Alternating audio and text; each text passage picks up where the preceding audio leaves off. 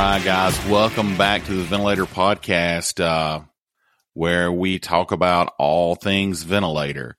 As always, my name is Jerome Lovelady. We have Michael Schaff and Caleb Curtis with us as well. Wanting to do a continuation of what we were talking about on the last podcast on non-invasive ventilation. But before we get started, I have to ask how you guys are doing. It feels like forever that we don't get to really talk to each other. So how are you guys doing this morning?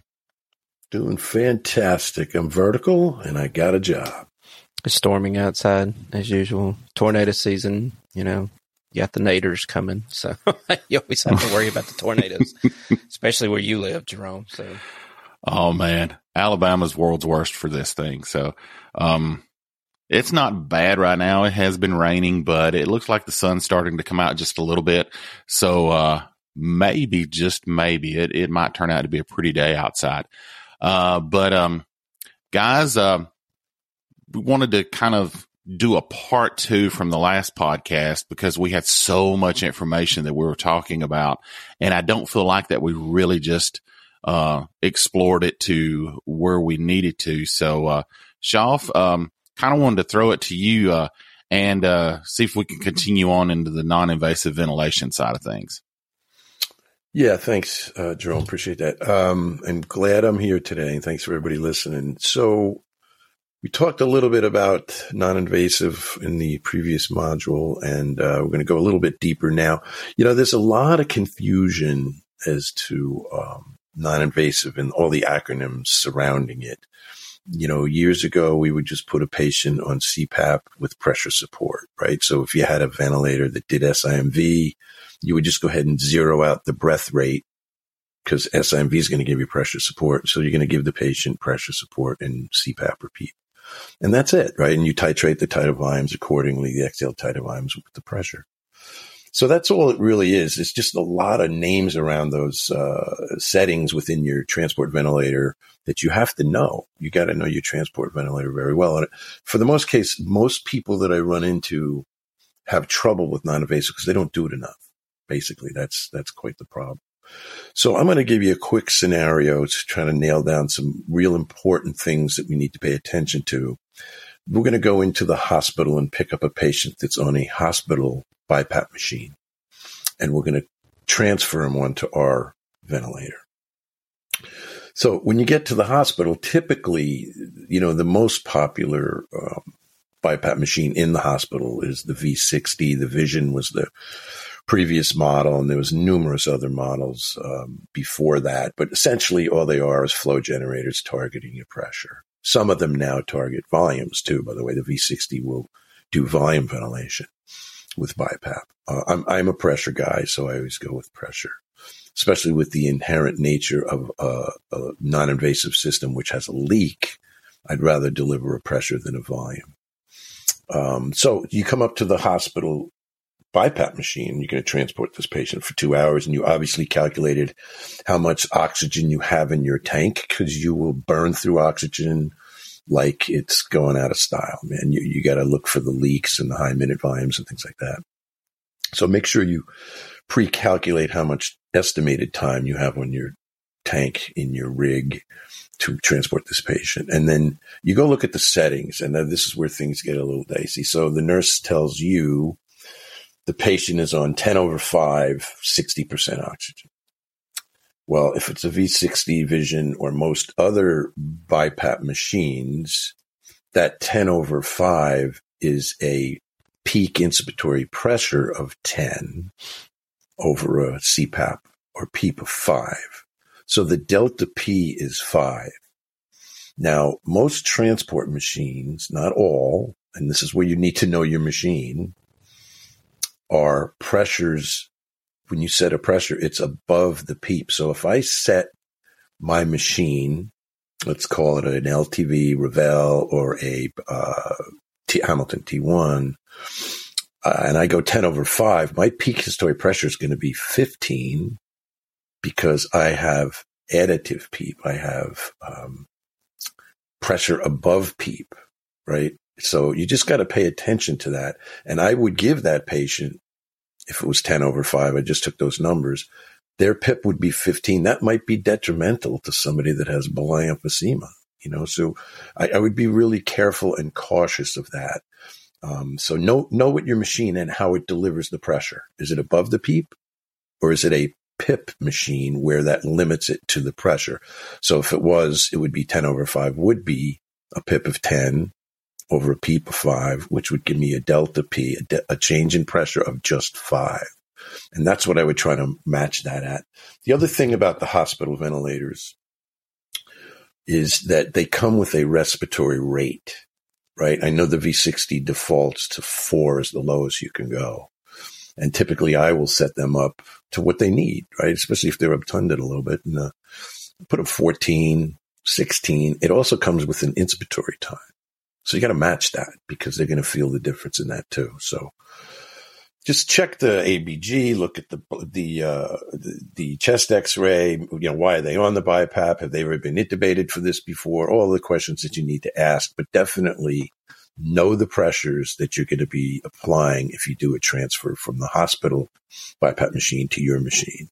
Caleb, what do you got? Yeah, a lot. So because my brain tries to keep it a little bit, I need to know the why behind it. And so I didn't understand this for the longest time, especially because, in the transport world for years, we didn't necessarily get many of these patients. I could still remember just transporting them on the back of the truck with CPAP masks that was the flow generator that just hooked up straight to the bottle, those old Pulmodine masks that you would set with the PEEP valve PEEP set there on the top of the actual mask, and you could set it at 5 centimeters or 10 centimeters of water. That's what I was used to for the longest time. And then we started getting into the transport worlds with the ventilators and trying to see CPAP with pressure support, bi-level, which is IPAP and EPAP. And then you were trying to figure out the delta pressure in between here. So I want to take and break this down a little bit, just a little bit more. So when he's talking about pressure set above the PEEP, so if you have 10/5, then yes, if you take your IPAP minus your EPAP, that's going to give you your delta pressure, which is 5. But now let's take it a step further. 10/5 means the pressure set above the PEEP. 5 is your PEEP. That's your baseline. That's what you're having. So that's what's the constant continuous positive airway pressure that's on the bottom, the PEEP, on the expiratory side. On the inspiratory side, you're setting it on 10. So if it's a cumulative vent, additive vent, you're going to hear several things, a PEEP compensated vent, some of these other things and stuff too. That's good. That's what he's talking about, the pressure above the PEEP, because then you're putting 10 above the baseline of 5 to make a cumulative of 15 for your total pressure or your peak inspiratory pressure. That's what your total pressure should actually be seeing. If you're having questions about that and your vent does give you pressure, volume, and flow, then you could actually go back over to your pressure waveform and actually see that your pressures are actually hitting a total of 15. On the interfacility vent, or the not interfacility vents, but the hospital vents like the V60, get with the RT at bedside and ask them, is this a PIP vent? Is this the PAP vent? And ask them if it's 10/5, are you getting inspiratory pressures of 10 or total pressures of like 15, to try to start that conversation with the RT at bedside. We saw this a lot with COVID challenges with some of our crews that would actually get to bedside. Is this cumulative? Is this non-cumulative? Is this additive? There's all kinds of adjectives out there to actually describe some of these ventilators.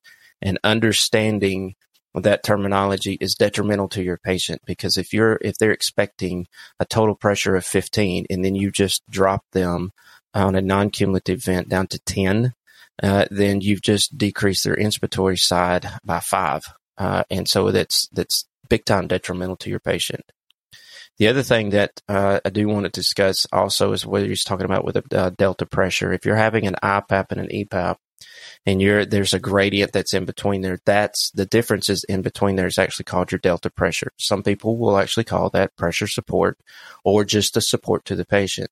So increasing that gradient is also going to increase the volume that's actually going to be supplied to the patient. If you decrease that, vice versa, then you're also going to decrease some of the volume that's actually going to your patient as well. Anything off on that, Schauf, or does that make it a little bit more clear, Jerome? Stay with us. We'll be right back. Welcome to Fuller Butts, a behind-the-scenes plastic surgery podcast. Yes, you heard that right. Join your co-hosts, Dr. Sam Fuller and Dr. Dan Butts, board-certified plastic and reconstructive surgeons, on an exclusive full-access pass into the world of plastic surgery. Combining their expertise and training, Doctors Fuller and Butts will share medical insights, detailed explanations, and lighthearted humor to keep you entertained and informed.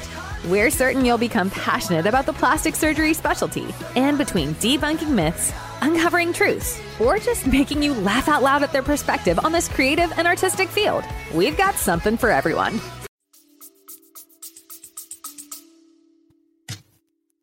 It makes it, yeah, I'm still wrapping my head around it. Yeah, going to the delta pressure or pressure support again, because you said that a while ago, and that's something that kind of really resonated with me is delta pressure and pressure support. Kind of go a little deeper on that if you wouldn't mind. Okay, so, well, Shaw, if I tell you on what I described with the delta pressure, would you say anything different? Maybe explain it just a little bit different on the how to increase the volume side and to supply a little bit more support to them. Is that the way that you teach, or do you have a different philosophy on this one? I do what you do, and then I read their faces, and then I go off on tangents. Delta P just means change in pressure, right? And what is that change in pressure coming off of? It's coming off the bottom, which is the PEEP or the CPAP. If I go up on the delta P, I'm expected to get bigger tidal volumes. If I go down on the delta P, I'll get smaller tidal volumes. That's how I adjust my blood gas and/or end tidal CO2, by raising or lowering the delta P, right? And I don't want to go too deep into what, restrictions delta P are in ARDS. Some studies in intubated patients, they keep the delta P 13 or 15, somewhere around there. You don't want to be any higher than that, because that's the stretch of the lung. Right? That's how much you're actually stretching the lung. But when we say PS, pressure support ventilation, that is the setting that you're putting there is the delta P. It's the same thing. It's all correct. Semantics. Exactly. The one thing that gets confusing, because we're throwing around all these acronyms, the one thing I try to break down and make it simpler to the patient, to the practitioner that's going bedside to change a patient from a hospital, either ventilator or a BiPAP machine, doesn't matter, is look on the screen of the ventilator or BiPAP machine and find the PIP, the peak instory pressure, or the P peak, whatever it is. It's usually the top left or the top right. Why? Because it's the most important measurement, right? Flow generator, you want to see how much pressure it's taking to get either the volume or how much pressure is being delivered. When you find that peak inspiratory pressure, and your machine is a PAP, a pressure above PEEP type machine, all you have to do is the math, right? So if your peak inspiratory pressure is 20 and your PEEP is 5, you subtract the PEEP from the peak inspiratory pressure, and it's 15. That's your delta P. That's your pressure support. That's whatever. It's a simple math equation as long as you understand the numbers, right? So it all starts with knowing what the peak inspiratory pressure the patient is on. And that's the number that we teach you to trend on transport in volume ventilation, because if that rises, you need to do an intervention. But we're in pressure ventilation, right? So that's always going to be the same if that's what you're looking for, that particular pressure. So find the PIP, or the peak pressure, subtract your bottom number, which is the PEEP or the CPAP, and there's your delta P, right? Again, it gets back to knowing your machine. Okay. Maybe that will suffice for now. I think, doing a case study a little bit later on. I just had a light bulb. Bring that perspective. Go ahead, Jerome. No, that's all it took is a light bulb. Okay. I had to hear it from both of you guys for me to understand it. There are a couple other questions that I could ask, but I'm going to hold off and see which way you guys are going with this, because I don't want to open up another can of worms. So I'm going to hold off on that right now. And, it may be relevant in just a minute, but I want to see where you guys are going with this. All right. So getting back to the original changeover from a hospital BiPAP machine to your transport BiPAP machine or settings, you got to make sure your machine does some form of BiPAP, and most will, right? So I've even had older machines and tricked them into doing non-invasive. They didn't claim to do non-invasive, but I would put them in SIMV, zero out the respiratory rate, and use pressure support over PEEP, right? That would not have a rate attached to it at that point. I could put a rate to it if I use the SIMV if I wanted to, and I'd also have to put an eye time. But keep in mind, no matter what machine you have, and I don't care which one it is, the patient's going to feel a difference for sure. Even if you have the best turbine-driven ventilator with the most flow available, it's not going to feel the same as a V60 or a Vision or whatever, because those machines can kick out some flow. So just be aware they need to talk to the patient and tell them, I got your back. Don't worry, if you need more air, I'll give it to you. Right. And if that's the case, and this is where you get limited with these piston-driven ventilators, that they can only reach a certain amount of flow. And if there's a leak, that's a problem. If they have a high minute volume demand, let's say they're on 18/7 or 8, right? And that would be a PIP of 18. Generally, if I have a patient on BiPAP, and this is just my experience, if I have a patient on non-invasive ventilation, full face mask with a good seal, and they're needing 20 centimeters of pressure, and I'm going to call that the peak inspiratory pressure, they're needing that much pressure over a PEEP of 8. So that would be 12/8 on our, T1 or LTV or Revell. 12/8 would give me a PIP of 20.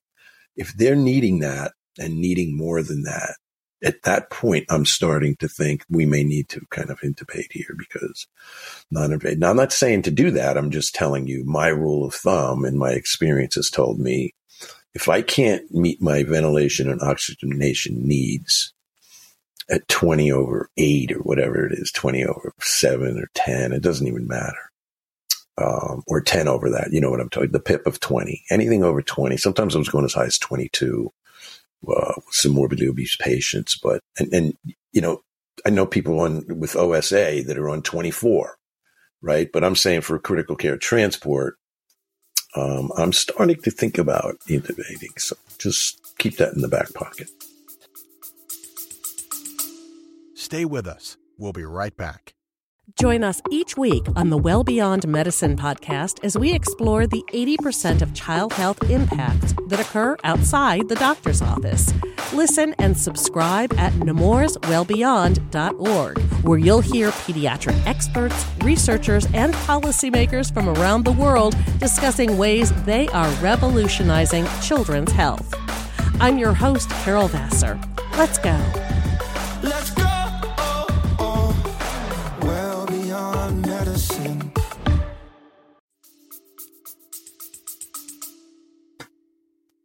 Absolutely, because 20 centimeters of water actually starts to increase or open up that gastric valve into the stomach anyway. So you start overflating the stomach, and they start getting into the CPAP bellies. We see it with the kids first, right? But because they're very easier to see, but it can happen in the adults too, especially with those with weaker diaphragms or something else that we always have to worry about some of those physiological processes that sometimes we don't necessarily get a chance to think about in the heat of the moment because we're there. Go ahead, Shaw. Yeah, that's a great point because we used to have a guideline. If anybody was on a pressure of 18, a PIP of 18 non-invasively, we put an OG tube in them. Yep. And we all do for the neonates, of course, we do that all the time, but right. And that's mandatory because it definitely diminishes the ability to breathe spontaneously. But for an adult, we would just do an OG if it was 18 or over. So, but those are red flags of like, hey, maybe we're heading towards, endotracheal intubation. Oh yeah. Because, and I'll admit, I was one of the first people to actually miss it too. Sometimes I didn't necessarily think about it until I started seeing these patients on the other side inside the hospital when I worked in the ERs and the ICUs. I'd also see this, and that was the first thing that we actually did. And then it just started connecting with me. It's like, man, I wished I'd have thought about that before. And, you bring different things into your practices as you get more skilled. So that's the whole point of having a little bit more confidence with these settings as you're going through. It was important that we got to those points to start doing the tweakabilities, what we call about the tweakabilities of some of these settings too. And so let's talk about the first one. In these are more along the lines for patient synchronization, whichever that you have on your ventilator. It could be a trigger, it could be a flow sensitivity, it could be a rise time, it could be a P ramp, or it could be an expiratory trigger sensitivity, which is like a cycle percentage, and it could also be a TI max. So let's dive into that, Shelf, if you don't care. Let's start off with trigger and see how, or the sensitivity setting, which one that you want to take from there, and see how this is going to be tweakability for some of the patients, and if it's going to be sacrificing anything on the backside when we make those setting adjustments. Sure. The sensitivity or trigger is really important.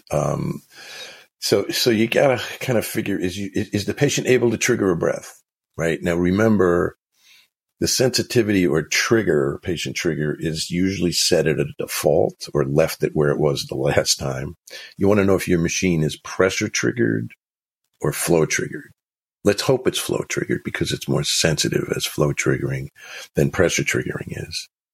And you want to make sure that setting doesn't cause auto cycling where it's too sensitive, but you also want to make sure that the patient's able to draw a breath and the machine responds to said pressure or volume. So with leaks, with non-invasive, it becomes a problem because when you have a leak, sometimes the machine thinks the patient wants a breath and they start firing breaths that the patient doesn't want. And that happens in the neonatal world. So you got to watch that. And that becomes a learned art of finding out where that spot is, that sweet spot is where the patient can trigger a breath, yet not cause auto cycling if there's a leak or an uncuffed trach or two. But let's stay with the non-invasive people. So typically go with the default setting that comes with the machine. And it's on the Hamilton T1, the flow setting is 5. It sets at 5 liters because the flow sensor is right there at the patient. And that's all fine. That's great, as long as there's no leak. If there's a leak, the patient may not be able to trigger a breath. Okay. So you may have to tweak that a little bit too. So that's the sensitivity and or trigger breath setting. And that's a lost art right there. That's a tough one. The next one, make sure, remember, if you're going to put a rate on them, a respiratory rate, which we call sometimes a backup rate, that would be with your more obtunded patient that's on BiPAP. You want to put a rate of 12, 14, 16, whatever it is. You want to adjust that I time, right? Don't assume they're on the right I time. If they're breathing in the 20s, I would take that I time from 1 second and probably drop it to 0.8 seconds to prevent any air trapping. Remember, they still have to exhale if they're getting a positive pressure breath. Same as intubated patient. They could breath stack, and that's going to run into big problems with you there. Yep. So one thing on this one, you got into I time. Okay. For most people in the pre-hospital world, and I'm speaking until I knew, a little bit more about this. Talk to me about I time. Why can we set an I time on a patient that's not intubated? And this is, what mode do we have to be in? Is it a specific mode? And I know we're probably fixing to get into the Hamilton T1 with the non-invasive mode, spontaneous timed. And that's the one where we're actually trying to get into it because now that's the one most comfortable or most comparable to what the hospital ventilators are offering with the backup rate, like you said, or an adjustable rate. And then we can, kind of talk about the total I time and then how this is limiting with the total I time max on there and then the ETS thing on there. So talk to me about the I time. How are we able to set it? And why are we able to set it on this mode, this particular mode? Yeah, well, that's if you're in the non-invasive ST mode on the Hamilton T1, it'll pop up. It'll pop up in the in the control window, and it'll show you an eye time and a rate. So remember, if you're delivering a respiratory rate, whether it's intubated or non-intubated, there's an eye time attached to that rate. With pressure support, there is no eye time. Pressure support alone, P support alone, there's no eye time. It's just the pressure. It throws flow out there to meet that pressure, and it cycles out when you want it to cycle out based on your expiratory trigger sensitivity or your flow termination or whatever. And we'll get into that in a minute. I don't want to go off. You're asking about the eye time. So for the basic ventilators, if you're trying to match a hospital BiPAP machine like a V60 revision, they come with a rate and an eye time, whatever you want to set that at. For the basic ventilators, you can mimic that very easily. I'll give you an example with the LTV 1200. You could go into SIMV mode and do pressure ventilation, not volume ventilation. Aim for pressure. That's not a mode, it's a flow target. So you switch from volume to pressure mode. Right. You got SIMV. You could put a rate of 12 in there. You could put a pressure support for those spontaneous breaths of whatever you so desire. That rate of 12, you'd want to target a tidal volume that you're looking for based on their ideal body weight, 6-8 milliliters per kilogram of ideal body weight, or what they're on, providing the blood gas looks good.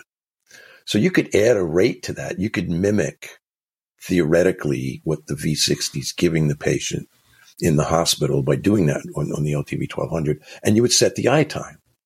You'd copy the eye time off of the settings that are on the V60. The bottom panels, you'll see settings. You just hit that and it'll give you, the screen will pop up and it'll show you what the eye time is. Or you could talk to the RT. That's probably the best way to have a conversation at bedside with the RT. So that's how I would mimic a V60, right? But with the Hamilton T1, provided you bought the non-invasive software, not everybody does, but if you buy the, and I recommend you do, if you buy the non-invasive software, you'll get NIV and you hit control panel. It'll look exactly like the spontaneous control panel for an intubated patient. It's the same thing. Right. I saw that too. Same thing. Mm-hmm. So if you just want to do pressure support ventilation, you can get away with it. You could you could just set up the machine to actually do, right, PSV and CPAP. It's all it is. But if you want to give the rate and not do the SIMV route that I said, the budget NIVST, the one I just described as the budget model, you go get the NIVST, it'll give you a rate and an eye time, right? And your PEEP, your FiO2, and a pressure. You go to the more panel, and the cool thing is it limits you talked about the TI max. Right. That's defaults a big question. Right. Well, it defaults at 1.5 seconds on an adult, right? Mm-hmm. So what that does is if there's a leak, and let's just say the P support, not the P control, the P support you're trying to give is, let's say, 15, 10/5, whatever you want to call it. You're trying to give that, but there's a leak. The guy's got a beard or whatever. And the machine's going to just keep trying to push that pressure in until it reaches that pressure. Well, you're now saying, I don't want you to keep pushing that pressure in longer than 1.5 seconds because the patient's going to go nuts. They can't exhale. Correct. Yep. So you'll limit that eye time, which is really cool. I mean, it's a really good feature. I believe it's a good feature. Yeah, it's a great feature. But it can be limiting. You just have to know where it's limiting. Are you going to? Right. I know you're going to cover it. Sorry, I'm skipping ahead. Go ahead. No apologies. No apologies. And then you get into the P ramp, which we talked about previous module, where that has to do with the first milliseconds of flow going in. You could send the flow in faster. You could taper it back and make it go in a little slower, right? So if somebody's air hungry, you want to go to like 0, defaults at 100 milliseconds. Give a nice curve in there as the flow goes in. It's comfortable. But if they're air hungry, they're really sucking air. They either need more pressure And then once you find that sweet spot, I don't want to go beyond this pressure, but they still look a little anxious. Let me just put it to 0. Or you could slow it down, the initial milliseconds of flow, and walk it back to 200 milliseconds, whatever. Now that's going to affect your volume a little bit too. Just be aware of that. Anytime you play with that, it's going to affect your exhaled tidal volume, your VTE, which is really what you're watching, because that's going to affect your minute volume, right? Right. And their rate. So that's important to watch that, but that's a tweakability, right? So I look at the TI Max more of a mandatory, like I need to cut this eye time off at a certain point. I don't know if that's so much I would classify it as a tweakability piece as the P ramp and the ETS are. So let's move from P ramp. I could get the initial flow going in. The ETS is I could kind of manipulate the flow going out of the patient as to when it terminates from inspiratory to expiratory. And that's really, really important too for comfort. Right. Because a lot of my patients will be like, I can't exhale. I say, okay, let me just get in there and do the ETS, expiratory trigger sensitivity. It's the same as flow termination on the Ravel and the LTVs.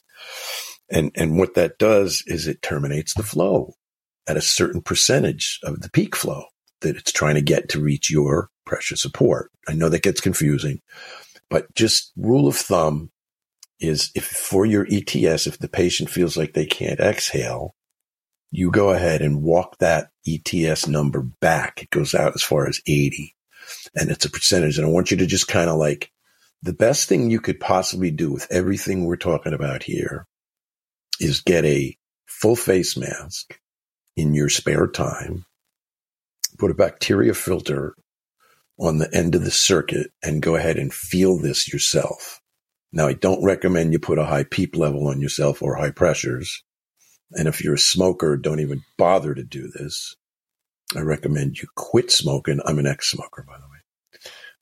Anyway, so try it yourself so you could feel what I'm talking about, right? We teach this in labs, all of us, but you're never really going to know exactly what we're talking about until you do it. And that's what we do in our vent labs. We'll have you walk through it and feel it and go, oh, like Jerome said, light bulb moment.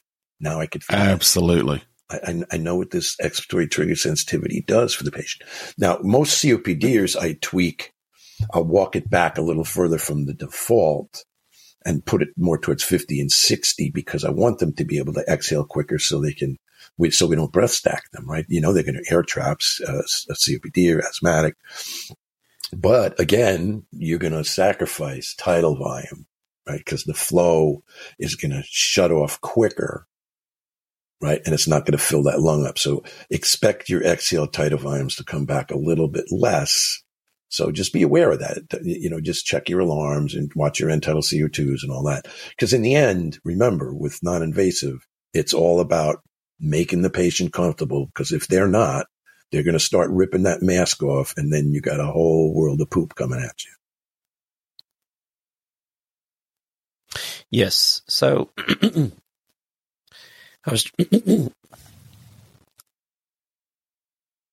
I'll get it out in a minute. Hang on. Sinuses are killing me. Man, you live in the South, I swear. It's just this time of year just kills you. Thought we needed an airway there for a minute. Yeah, almost. I mean, coming close to it. May need it again here in just a minute. Well, I was fixing to ask, do we need to employ some of the therapies that we've been talking about, brother? Right. So, you know, different ventilators are going to have different settings there that are different settings that you can do in different tweakabilities. And we call it tweakabilities because it is. At this point in time, you're kind of fine tuning. Just the other day, I was getting a call, and I think Jerome was actually with us from one of our people I was actually calling. And our question was trying to get out is, are they having trouble exhaling, or are they having trouble getting enough air in? And there's two different properties on this one, two different pathways, but you have to know, and you have to be watching your patient. If they're unable to exhale the entire time and they're saying that just can't get the air out, then yes, then you would take out the ETS or the cycle percentage and increase it. I know that kind of sounds weird, but you would increase the percentage off of it, and it's going to terminate that flow earlier. Like Shaw said, just debriefing on this one, when you terminate the flow earlier, you have to understand you are sacrificing some of the pressure support or the volume that's being delivered to the patient. So understanding that as a big issue. And so you might have to go back up with the inspiratory pressure side, just to kind of sustain the volume that's actually going to be given to the patient. If you're terminating that flow a little bit earlier, the TI max, like you said, can actually be looked at as also sort of giving a total ITI max for some of that stuff. So on the NIVST, on the Hamilton T1, this could actually be limiting. Sometimes you're going to have to you could potentially have to push that out just a little bit more. But like you said, you're needing to make sure that that's being met each time. And then understanding on the IPAP versus the EPAP and the delta pressure that you're providing to your patient. There's truly an inspiratory side and an expiratory side. On some ventilators, you'll hear it as a biphasic motion that's kind of coming in. It's working on the inspiratory side and the expiratory side. And that's truly when you actually start getting into the flow capabilities of each vent, the turbine-driven vents versus the piston-driven vents, since the piston-driven vents are going to be severely limiting sometimes, or not sometimes, but can be limiting on the liters per minute, 100 to 120 liters per minute max. Some of these tests that we've actually seen before in the manuals. But that goes back to actually understanding and knowing the manual. I know I'm a big manual person, but if you don't understand your vent and you don't understand the tweakabilities of this, then you're going to miss some things that you could actually impact clinical care for your patient, make it easier for some of these patients. Remember, I always take it in part to like a kid for the first time that you see with Darth Vader mask. I mean, and you hear him. Don't make me do that again. But anyway, that sound there that you hear, it's the same thing for them. And they're going through a high critical time right now in their life. And maybe this is the first time that they've ever been placed on non-invasive full face mask or something. So you also have to kind of get them to the comfortability of the mask. Talk to them, coach. But we coach as we're making adjustments. A lot of times I've seen a lot of people that will talk on the backside. It's like, well, we need to coach them. Okay, yes, we do need to coach them, but you also need to understand is how your settings could be detrimental to your patient at the time. So there's a point where we coach, but there's also a point where we need to really seriously understand the tweakabilities of what we're actually doing and to make it more comfortable for our patients over here. But I know we're getting up against our time again, but guys, anything else to add on this one? Yeah, I mean, I can't stress enough to know your equipment. That's just the bottom line. Know its capabilities. Don't assume. Practice. Know PIP. Know what PAP is. Know the blood gas is inside out. If you're going to transport a patient from a hospital ventilator to your transport ventilator, take your time, man. This is life and death for some people, right? And if you don't want to have to intubate, while you're up in the air or in the back of a rig, if you don't have to. So plan ahead. It's the best thing I could say. Yeah, I'm sitting here thinking about everything that you guys were talking about. Numerous light bulb moments went off. But I think I'm going to have to agree with both of you when you said know your equipment, tweakability, know how you're going to set things, and also coaching your patient as well.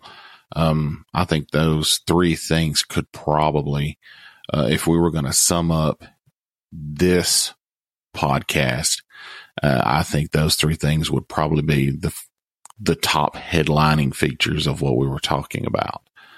But I think, like when you guys said that, I think we're kind of backed up against the time that we wanted to do today.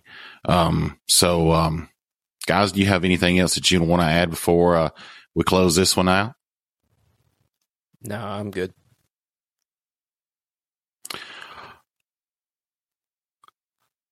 All right. Well, I think what we'll do then is thank you guys again for listening to us. We really do appreciate you guys taking the time out of your busy days and listening to what we have here. We hope that it inspires you to further education, further know how to deal with these different patients that you will be transporting and dealing with as well. Please go in, send us an email, criticalcaretriad@outlook.com. And we really look forward to seeing you guys communicate with us back and forth. We would like to hear war stories, different things where maybe what we've done has helped you. Any comments, concerns for the podcast as well. Remember to subscribe so you don't miss an episode. And since no one has anything else, I'll go ahead and close it out for us. And I hope you guys have a wonderful day, and we'll see you on the next podcast. Y'all have a great day. See y'all. See you guys. Later.